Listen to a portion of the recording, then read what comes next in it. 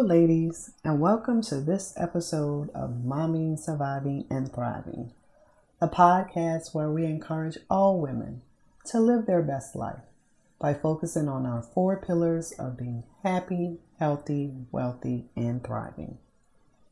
Today, we're going to be talking about personal finance and how it can help you and your household thrive. As working moms, we all want to be financially secure and provide for our families. We all know it's not easy. That's why we're going to be discussing spending plans, saving, investing, and a few money smart tips to help you manage your personal finances. But before we can discuss those 3 important financial aspects, we need to focus in on your goals. Yes, your goals.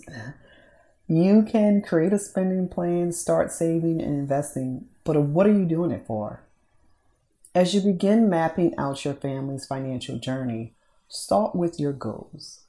Set your short-term and long-term goals. For me, my short-term goals are anything that I want to accomplish within the year or up to 3 years. I know you may say, well, 3 years for me, that's long. That's a long-term goal, and that's fine. And you have to do what's best for you and your family.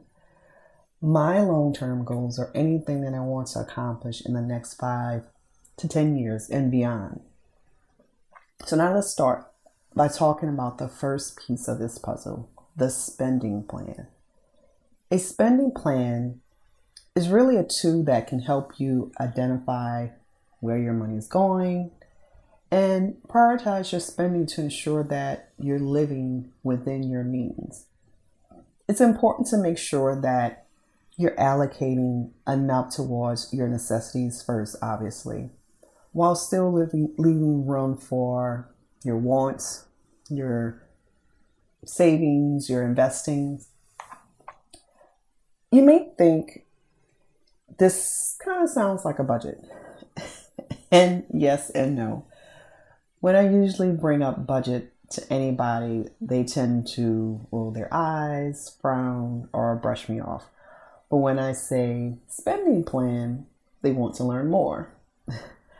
Budgeting for some equates to being restricted, and nobody wants to be restricted. So with Momming, Surviving, and Thriving, we focus on spending plans. And to help you with the spending plans, you can use an app or create a spreadsheet to track your expenses. And make sure when you do that, you review and update your spending plans regularly. Now for apps, there's several out there, like Mint is a good app. But if you want to make sure that your spouse is involved, Honeydew app, that's the app for couples. And don't worry, for those who want to kind of restrict access to certain things, that's an ability for the Honeydew app as well. So you may want to look into that. But there's also apps like the Rocket Money app that will analyze your bills and spending and shows you where in your spending plan you can save money. Next piece to the puzzle is saving. And it's important because it helps you to build up an emergency fund, plan for big expenses, and any financial goals that you have in the very near future. Now, first, an emergency fund is crucial for any household or any individual for unexpected expenses such as a car repair, medical bill, something goes awry at the house. So you need to aim to have at least 3 to 6 months worth of living expenses saved up in an emergency fund. And don't feel like, okay, that's a lot, but it happens over time. And to save money, you obviously need to prioritize it in your spending plan. And so what that means is start by setting up automatic transfers to a savings account each month. Even if it's just a small amount, anything counts. You can also have multiple accounts. For example, You may have a Christmas account where you save for Christmas gifts for family and friends. Another account for traveling, for your new car or home, or just a just for me account when you want to spend or splurge on something that you've been wanting for a long time. When you're opening up accounts, I want you to look for high yield savings accounts. Those accounts give you a better return than your traditional savings accounts. And you can go to sites like bankrate.com or nerdwallet.com. There's others where they compare the different high yield savings account options each month. Next, I want you to look for ways to cut back on your expenses, such as canceling subscriptions you don't use or cooking at home instead of eating out. Now, let's be honest, there's only so much cutting you can do.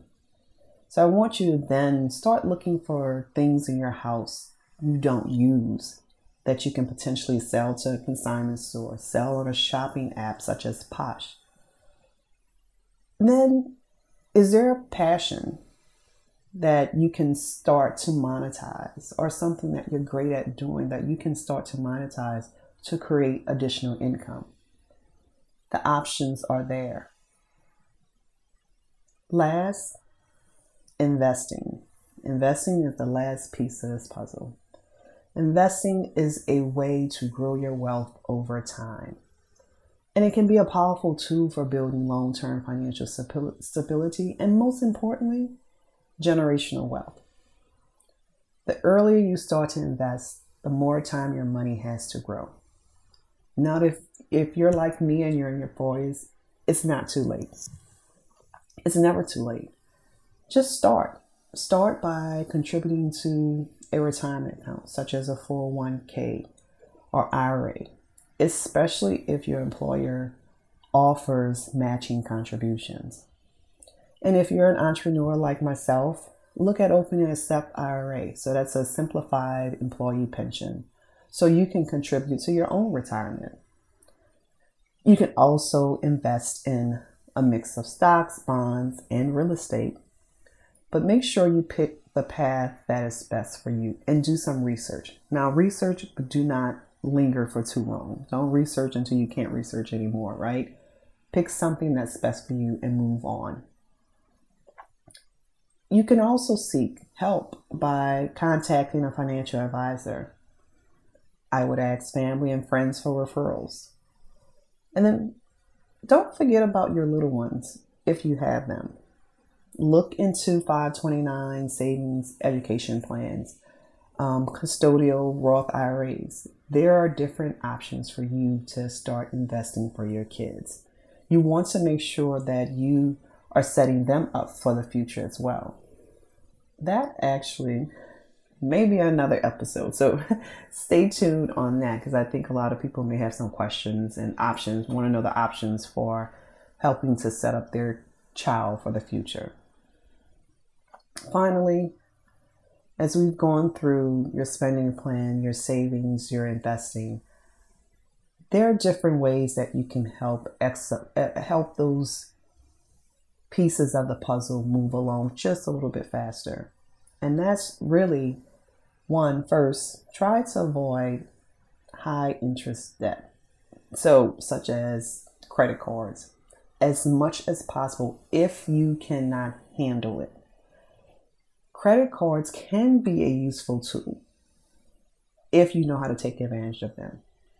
And that means if you spend or you charge anything to that account, make sure that you pay it off in full on a monthly basis.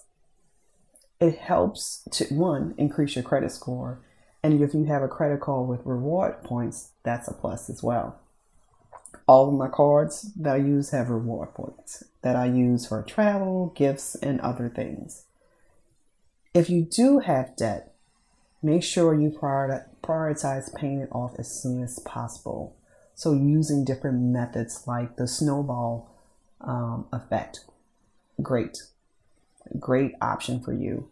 For many people who are dealing with a lot of debt, because as you've seen on the news, you've probably read, credit card debt is at its highest right now.